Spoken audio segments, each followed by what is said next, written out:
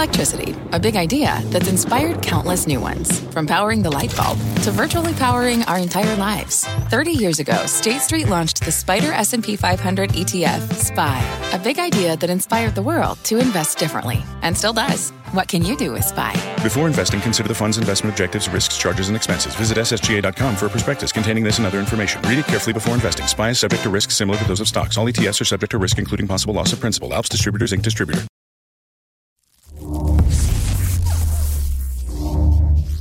Time for today's Tech Check. First, it was Alibaba, now JD.com, splitting itself up. Let's bring in Deirdre Boza for more on this trend. Deirdre, is this just coincidence? It can't be. Well, Chinese big tech, it's not that dissimilar to our own big tech.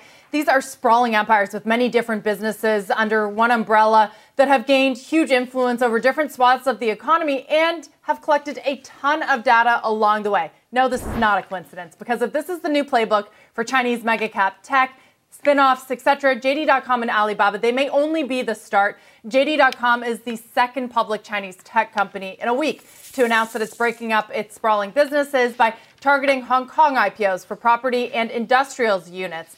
Alibaba was just a few days ago. It said it would split itself into 6 different independently run companies that could seek separate IPOs.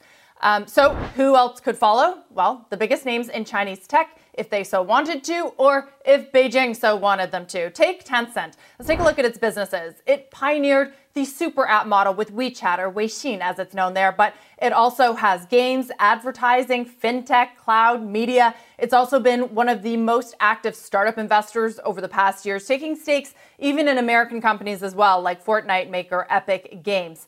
Let's take a look at a few others. Baidu, known to many as the Google of China, but it's evolved over the years. In addition to search, it has AI, autonomous driving, and cloud. So you could see this being a company ripe for this kind of model. There's also Pinduoduo, Chinese e-commerce darling. It is pushing abroad with Temu. You might have seen those commercials during the Super Bowl. And also expanding its logistics footprints, like some of its other e-commerce siblings in the space. Others from Meituan to ByteDance, they could follow the spin-off model as well and potentially unlock billions in value in terms of new IPOs. But as always, guys, buyer beware. It wasn't all that long ago that Beijing was pushing a very different agenda that destroyed value at many of these companies and totally derailed Ant Group's IPO, which really kicked off that whole regulatory crackdown. And even if it looks like it's easing up on Chinese companies, maybe there's a foreign shoe to drop, right? We saw what happened with Micron today.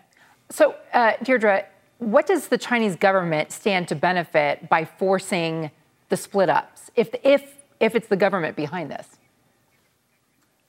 Well, they can say, look at what we're doing for the private sector. They are unfettered. They can go create billions of dollars in value through IPOs. They can operate independently. But there's another side of this. They also benefit in that they reduce the influence and the data, particularly important, the data held by one large conglomerate. That's what happened to Jack Ma, right? He was so powerful that he was able to say things about the Chinese banking sector that Beijing really didn't like. And that was the moment where they said, hold on a second, these companies, these CEOs, these billionaires have become too powerful. We need to knock them down a notch. So is there a sense that it is the hand of government, of the CCP, that is driving this in part? Absolutely. From people that I talk to on the ground, the companies aren't going to tell you that. They're going to say that they're unlocking value. But you have to remember that Beijing really has a hand in everything. And something that maybe we forget about is they also have this thing called golden shares. It's a very small part of these private companies that they take shares in, and it gives them really outsized power to influence decisions and even gives them veto power. So if you're asking me, and I lived in China for a long time, Beijing always has a hand in these things. Rev up your thrills this summer at Cedar Point on the all-new Top Thrill 2. Drive the sky on the world's tallest and fastest triple-launch vertical speedway. And it's your last chance to get more fun for less with our limited-time bundle for just $49.99. Get admission, parking, and all-day drinks for one low price. But you better hurry, because this limited-time bundle ends June 30th. Save now at cedarpoint.com.